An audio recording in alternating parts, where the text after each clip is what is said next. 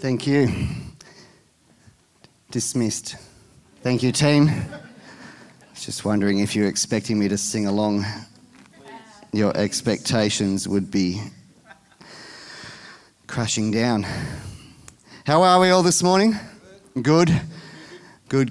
It's good to hear. Hey, I'm excited about the next few Sundays. The Compassion Sunday next week is going to be a really great morning, not only to hear Christine's story, but also for you to be able to get involved and sponsor one of the kids in Compassion. In the Lott family, we have 8 children, 3 of our own and 5 scattered around the world. So it's my goal. We're going to visit them all one day. Does that sound like a plan? Sounds good. But it sounds okay. As a family, we actually really love and believe in the work that Compassion do. And so it's great to be able to have them here next Sunday. And also, like I said, an opportunity for you to be able to give. And look, the Sunday after Count Me In, I just want to pause for a moment. It is a really important Sunday. And for us as a church, for many of you here, you may not have been to a Count Me In before, or you may have. I really want you to be praying about what it is we take up a miracle offering that day. And all the stuff that we say that we do as a church, vision-wise, real care, all those things, it doesn't happen without giving. And last week, Mark Check preached a great message here in this church about how you can use what God has given you to advance the work of the kingdom. And I want you to be praying, and I want you to be thinking and going, what is it that we as a family can give? And start to pledge to give towards that Count Me offering. Don't wait till the 24th to have that thought process in your mind, but start thinking today, what is it that I could give on the 24th so that I could be part of the Count Me In offering? I don't like asking for money, but it's my birthday and I've got the microphone. No, serious. It's part of what I believe we're called to do. There's vision for us as a church, and vision doesn't happen without provision, and God has enabled us to be able to give. So I'm not saying that you have to, go broke over it, but I am saying ask God. He will lead you, He will guide you, and He will show you what it is that you can give. If this is your church home, then I believe it's important that you give something to say, yeah, this is my house and I want to sow into it. Okay? All right, we're continuing in the book of Acts today. We have got so much nice hot soup out there. I saw lamb shanks and vegetable. I saw chicken noodle. I think I saw a pumpkin soup. It's a great soup weather kind of day. So I'm going to preach short, and I'm going to preach by 11 so that we can be out there eating lunch together. We're continuing in Acts, and we're going to Acts chapter 2 today. I haven't planned it this way, but the last few weeks we've been in the book of Acts. I wasn't planning to do a series on the book of Acts, but just the last few Sundays that I've preached out of the book of Acts. And even last week, Mark Check preached out of the book of Acts. And I was looking in the book of Acts recently, and I saw a heading that captured my attention. I don't know if your Bible has headings, but my Bible has headings. And there was a heading there, and it said this. It said, "The believers form a community."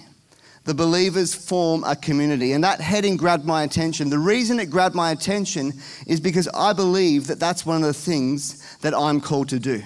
I don't believe that as a senior minister of a church that I'm called to draw crowds or to put on big events. But what I do believe I'm called to do is to play my part in helping to form a community. I'm not against crowds and I'm not against events. I'm just saying that's not my primary calling as a leader and a pastor. My role that I feel is to be part of building and forming community. And I actually believe that in today's culture where community is so lacking, where there is such a hunger for community, that if you form and are a part of a genuine community, that people will be attracted to that. Crowds will actually be attracted to community when they see it happening in a real and tangible way. So for us as a church, our call is to be part of this heading, the believers form a community. That's you and I. That's our responsibility. That's our call as a church, to be part of forming a community together. And in Acts chapter 2, we see this heading, and we see that the early believers, those who came to follow Jesus Christ, they start to form a community. They hear the gospel preached on the day of Pentecost, and it says that in one day, 3,000 people decided that they wanted to follow Jesus. These 3,000 people are from all over the world. They're from many different backgrounds, they're from many different stories, many different cultures, but they're there in Jerusalem and they now have this thing in common that they've all decided to follow Jesus Christ. And this is what it says in Acts 2, verse 42. All the believers devoted themselves to the apostles' teaching and to fellowship and to sharing in meals, including the Lord's Supper, and to prayer. This morning, in the time that I have with you, I just want to spend a brief amount of time on those 4 things that are mentioned in that scripture. The early believers knew that these 4 things were important in building community. They knew that they were going to form a community, that these 4 things would be something that marked, something that was the characteristic, if you like, of what their community was like. And I actually believe that we as a church now today can learn a lot from this one verse about what it is to form community. We don't have time to go into the detail of each of them. It's going to be a bit of a snapshot look at those 4 things. But the 4 things, in case you missed it, the 4 things that they made important, the 4 things that they devoted their life to was this: the apostles' teaching, fellowship, sharing meals, amen, including the Lord's Supper, and prayer. And like I said, there's these things that we can learn from. Let's go to number 1.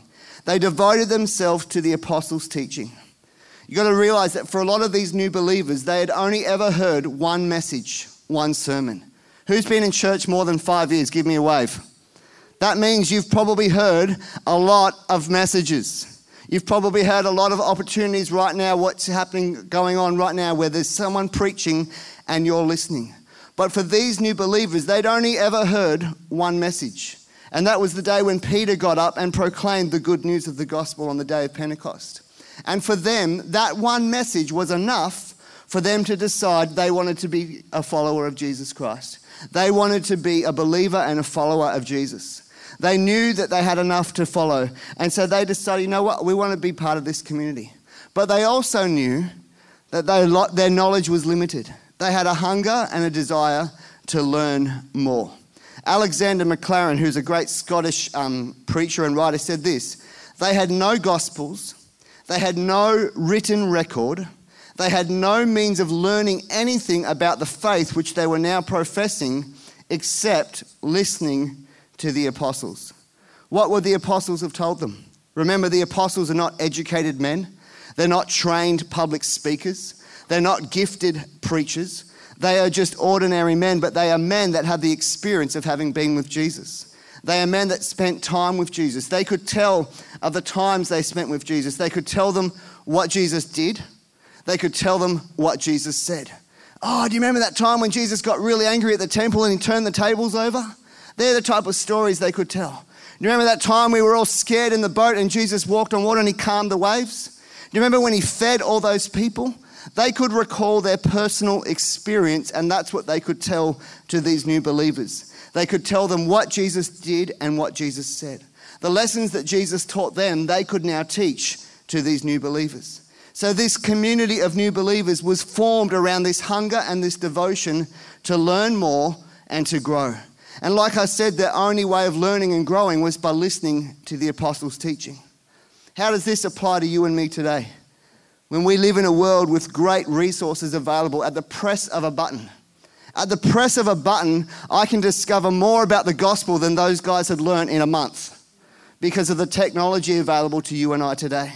I wonder, though, if the same hunger and devotion to learn is a characteristic of my own life. The hunger and devotion that they had to know more about their faith that they professed, I wonder if that's the same for you and for me. The believers had one method by which they could learn. We have so many methods to us available. But I sometimes wonder that if the range of options that we have has diluted the hunger that we have for depth and for growth and for learning. You know, it says it's a mark of our generation today that we are much wider in breadth. I will get messages on Facebook from around the world today for my birthday because of the width of our connection is just so much bigger. But the depth of it is so much shallower than what it was. And that's a constant challenge within relationships and community is, yes, enjoy the width of your relationships and your connections, but don't sacrifice the depth of it. And it's the same with our knowledge and our hunger for God. We can get lots of Google searches and lots of quick information, but it should never come at the expense of a depth and a hunger in the Word of God. So my prayer is that we would all have the hunger to continually be learning, continually be growing. No matter whether we've been a follower of Jesus for a day, 100 days, or 100 years, we would still have this hunger and this desire to learn and to grow and to get more of what we profess in our faith. Where does this leave me, the preacher? If we can learn and grow from a great range of resources, I ask the question, what is the relevance and role of preaching of the word in a church community? In forming community, what is the relevance of what I'm doing right now? I'm glad you asked that question. I've prepared a few short reasons. Seriously, a few things. Preaching, I think, is a great starting point. For those who have never read a Bible, never heard anything about Jesus, hearing a sermon preached can be their first hearing of the Bible and the gospel. Secondly, preaching can, and I believe it should, serve as an encouragement and example of how to read the Bible, how to access the resources, learn how to access truth from the Word of God, and then apply it to your life. If I'm preaching or the preacher's up here speaking and they're talking about something God taught them from the Word of God, my goal is not just for you to listen to that thing that they're teaching them, but also to go, hey, they had an issue, they had a challenge, and they got their answer from the Word of God. Maybe there's something in the Word for me to go and hunger and depth and get it out for myself. Preaching should point you yourself to this book, to the Word of God. Thirdly, I believe God speaks to us through preaching. I don't know why, but He does. Sometimes the message content is exactly what God wanted you to hear. I've had people come up and say, you know what you said today was exactly what I needed to hear right now. And I go, great. But then there's other times when I've been in a sermon and I've heard someone preach and I couldn't tell you what they preached about. But I can tell you what God said to me while they were preaching. Because God speaks through this. I don't know why, but He does. I've had people come up to me and say, I loved it when you said that thing about this and about that. And I go, I didn't say that. That's not in my notes. Because God was speaking directly to them while the preaching was happening. Preaching should complement what you are learning yourself in your own reading and your own study. I've said it like this before. We all eat through the week. But then on a Sunday or the day that we come together, it's like the family meal together. And we don't survive just on a family meal on a Sunday. We survive by daily feeding ourselves. And so preaching has a role, but it's not the only thing. And here's the deal. I'm prepared to make a deal with you today. You don't delegate to me the responsibility of learning and growing in the Word of God. And I won't be of the belief that the only way you are going to learn and grow is if I teach you.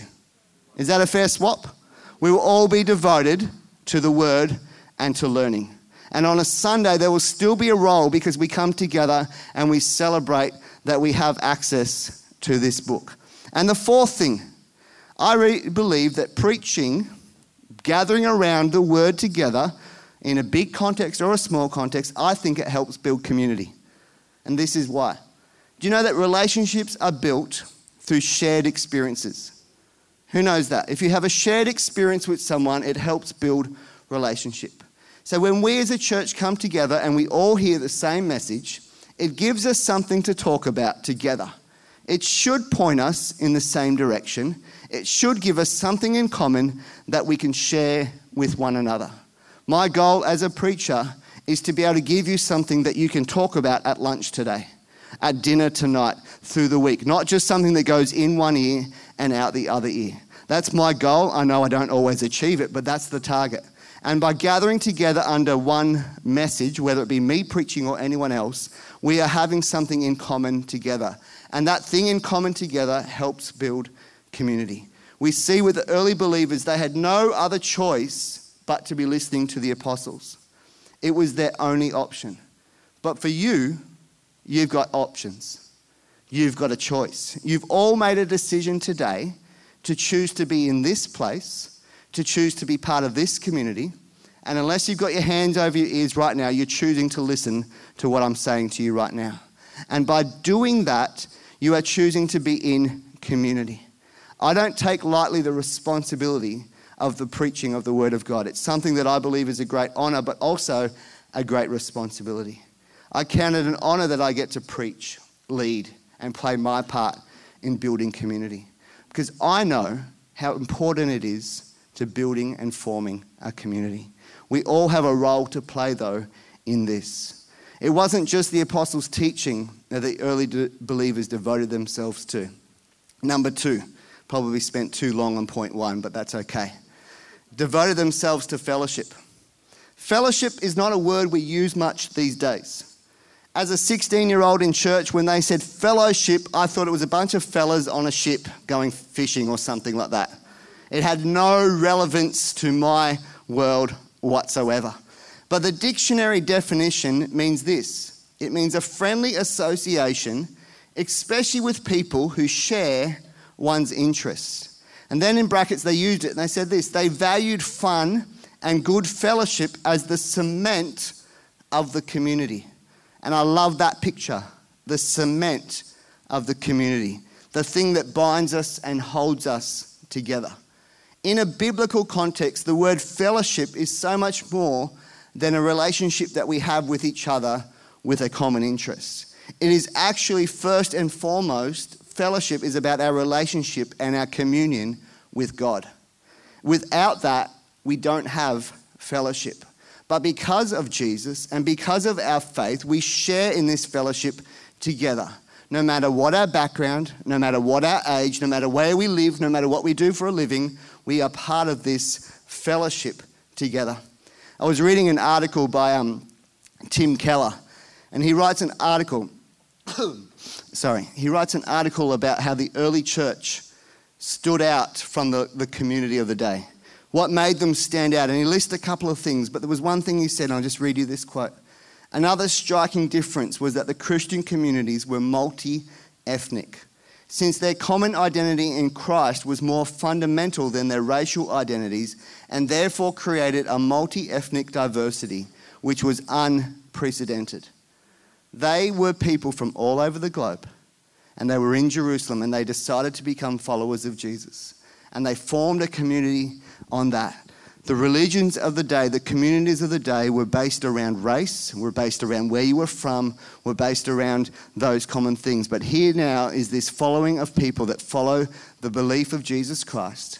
And they put aside those fundamental things like race, and they go, you know what, we want to be part of something bigger. And I believe our common identity in Christ should be much more fundamental than any other identity we might claim. More fundamental than our race, more fundamental than our generation, our occupation, or any other label that society wants to put us on, in us or on us. As a follower of Christ, that is our fellowship that brings us together. And let's not ever exclude people from our community if they don't look, talk, act like we think they should. You know, our community as a church should reflect the wider community. Multi-race, multi-generational, multi-background, multi-levels of education. Whatever we see in our local community, my heart is that we would see it here in this church community. That people from all backgrounds feel part of this place. You know, it's pretty boring if everyone in your world looks the same as you, talks the same as you, dresses the same as you, does the same job as you, isn't it? It's boring. It's so much more exciting when there's difference going on. The early believers were devoted to fellowship. They knew that they were better together. And that is how they formed community. One of the things that they did when they were together was they devoted themselves to sharing in meals, including the Lord's Supper. So they knew that being together was important. When they were together, they listened to the apostles' teaching, and they also had this thing of sharing in meals. There's two aspects in this. There's communion, the Lord's Supper, and eating a meal together. The Lord's Supper, communion, you know, when we take the bread and we take the wine or we take the grape juice, you know, have you ever had it when the grape juice has gone off and it tastes a bit like wine? If you've been in church long enough, you will have experienced that. But when we take communion, it is a demonstration and it is a reminder of the fellowship that we are a part of. So when it says that the early believers took communion, they were reminding themselves of what they were a part of.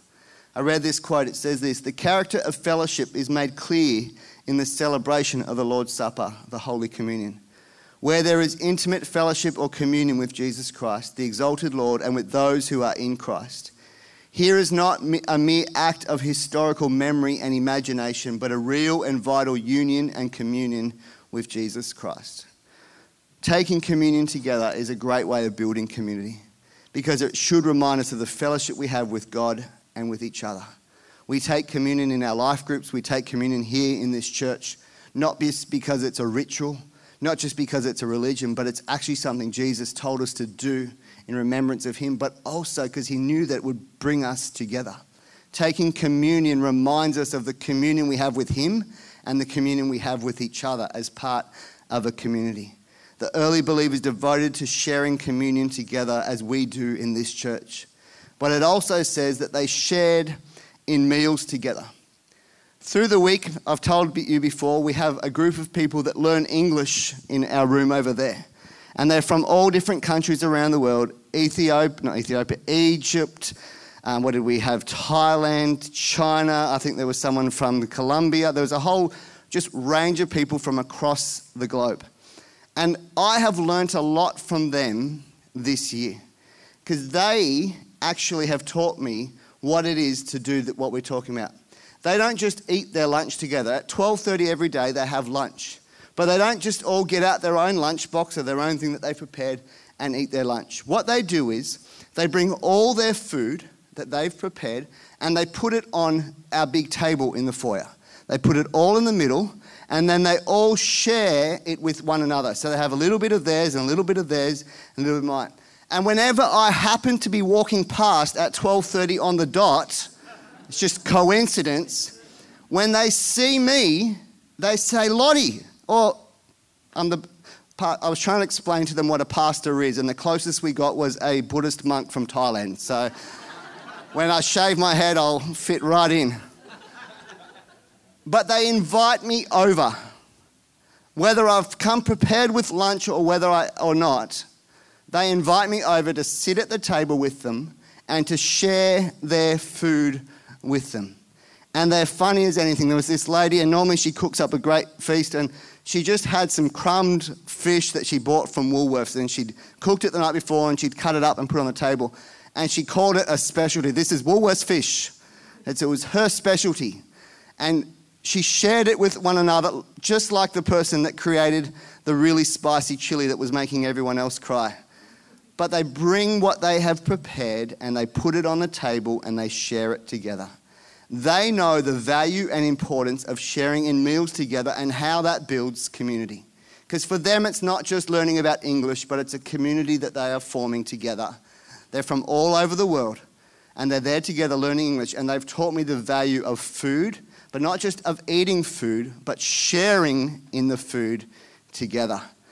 And at 12:30 is a great time to walk past on a Monday, Tuesday, or a Wednesday. The early believers knew that it was more than a meal. It was more than food. Let me read you this from Alexander Maclaren again. These first believers hallowed common things by doing them and common food by partaking of it. With the memory of his great sacrifice in their minds, the poorest fare, the coarsest bread, the sourest wine on the humblest table became a memorial of that dear Lord. Religion and life, the domestic and the devout, were so closely braided together that when a household sat at the table, it was both a family and a church. And while they were eating their meat for the strength of their body, they were partaking of the memorial of their dying Lord. They did everything in remembrance of him. They remembered it. When the early believers gathered together and when the English students gathered together, they represent the heart behind today. We're doing the table after this in 6 minutes, according to that clock. We're going to gather together and we're going to have lunch together. And I pray that you could stay and that church would not finish at 11 and then we go to the table, but that church would just be a continuation, because that is the heart behind it. That the early believers formed community by eating together. So that as we eat together out there, that we would form and build community, that we would share in each other's world, that we would share in each other's life. It's an opportunity to go deeper than what we can on a normal Sunday. And I pray that you can stay for the table. But the table is not just an event. The table is a mindset that says, you know what, eating together, sharing in a meal together is a really great thing to do in forming community, in seeing the gospel preached, in seeing God's kingdom advance on the earth. Throughout the book of Acts, you'll see a common theme is the sharing of meals together. And the Message interpretation of the Bible describes these meals like this: every meal a celebration, exuberant and joyful as they praise God. They realize that it's more than food. It's more than just the physical nourishment, but it is so much more a great opportunity to build and form community. I believe that one of the ways God is building his church, building communities of believers, is around this gathering around the table and sharing life together and sharing food together. It's one thing that the early believers did, and I think it's something that our culture today is hungry for. I'm hungry for it, and I know many people are. Real, authentic relationships with one another shared around the table. Not just coming to church, but being the church. Spending time in each other's world. Eating together, fellowshipping together. The fourth one, they devoted themselves to prayer. Prayer was important to the early believers. As a follower of Christ, we have been given the gift of prayer. Individually, it's something we all can do. You know, I've said before, we don't need to change our voice or our language or put on our Christian speak before we speak to God. We can just speak to him like I'm speaking to you now. We need to be honest and authentic. I don't know why we try and pretend with God, because he already knows everything already, so we may as well just be authentic with him. But it's not about reciting prayers. It's not about how much you know about God. You know, a lot of people when they pray, and good on if they're being genuine, they quote scripture after scripture when they're praying to God. And it's like, pretty sure he knows that scripture. And it's okay to remind yourself if that's what you're doing and you're claiming a scripture. But it's not, prayer is not a demonstration of how much you know about God. To me, prayer is a demonstration about how much you need God, how much you need him in your life. And I love what Max Lucado says about prayer. He says this: our prayers may be awkward, our attempts may be feeble, but since the power of prayer is in the one who hears it and not in the one who says it, our prayers do make a difference because it's calling on our God. And prayer is not just about us speaking, but it's also about us listening to God. Prayer is and should be a conversation. There should be time for pouring out your heart, crying out to God, asking him whatever it is, asking for wisdom, asking for help, asking for direction. But there should also be time just being quiet and saying, God, I need to hear from you. God, I need to hear your voice. I need to know your presence. I need to know that you are real. Prayer should never just be about you speaking, but should always have an element of a conversation where there's time to listen to the voice of God, where he can lead you and he can guide you. Charles Spurgeon said this about prayer: true prayer is neither a mere mental exercise nor a vocal performance. It is far deeper than that. It is a spiritual transaction with the Creator of heaven and earth. It is something we need. It's not just a private thing. It's something we are called to do together. When we gather together as his church, there is a place for prayer in the midst of it. We pray as a church. We pray for the needs of our church. There's a Tuesday night prayer meeting that pray here in this church. You might pray in your life group. We pray as a staff. Praying is not just for you and God. It is for you and God, but it's for you and God and others. When you come together, you can be together in prayer. The early believers devoted themselves to praying together. When they waited in Jerusalem for the day of Pentecost, it says they were in one place, in one accord, praying together. And then when the Holy Spirit came, they were still gathering together for prayer because they knew it was important. They knew how important it was. Like I said, there's opportunities in this church to be able to pray together. And I believe that praying together builds community. Praying together, sharing prayer with one another is something that helps build fellowship and builds community. And that's why the early church devoted themselves to it. My prayer today, if the creative team want to come up and as we wrap up today, my prayer is that I would be committed to playing my part in the building and growth of this community. And I pray that you today would know that you have a part to play. That as a church, we would be devoted to learning and growing in the Word of God. We would be devoted to fellowship. We would be devoted to sharing in meals together, including communion. And we would be devoted to prayer both privately and together as a church. That's the church that I want to be a part of. That's a church that I believe God is calling us to be. One that values community, one that values being together. One that knows that we are better together than we are apart. One that knows that church is not just about listening to a message, but it's also about then spending time together over a meal. It's also about praying with one another. You know, those 4 things that we looked at today, none of them are more important than the other. They're all vitally important. And they all are things that focus and bring us back to our reliance on who God is. I want us to close our eyes as we finish. I want to pray. I'm going to give you an opportunity this morning, if you're here and you don't know what it is to have a relationship with Jesus. I want to give you that opportunity to be part of that community, to be part of that, like those early believers. They didn't have all the answers. They didn't know everything, but what they did know was enough for them to say, hey, I want to be a follower of Jesus Christ. I want what you are talking about. I want to be part of this. I want to give my life to believing and following this Jesus that you are speaking of. And I want to say a prayer this morning, and I want to ask us all to repeat this prayer after me. Even if you've prayed this prayer before, I'm going to ask that you pray it now, because there might be someone here today who's never prayed it before. There might be someone here who's sitting here and you've prayed that prayer before, but that's not the way you're living your life.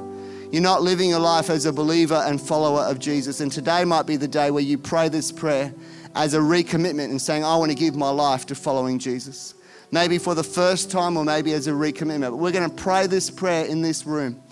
I'm going to ask that as we pray it, I'm believing that something would happen in your heart, in your life, where you give your life to believing that Jesus is the Son of God and to following the path and the plan He has for you. Can we all pray this prayer together? Dear Jesus, I acknowledge that I need you. I believe you are the Son of God. You came to earth to give eternal life. I open my heart to you. I receive you as my Savior. I'm sorry for the things I've done wrong. Today I receive forgiveness and acceptance. Take control of my life from this day onwards. In your name I pray.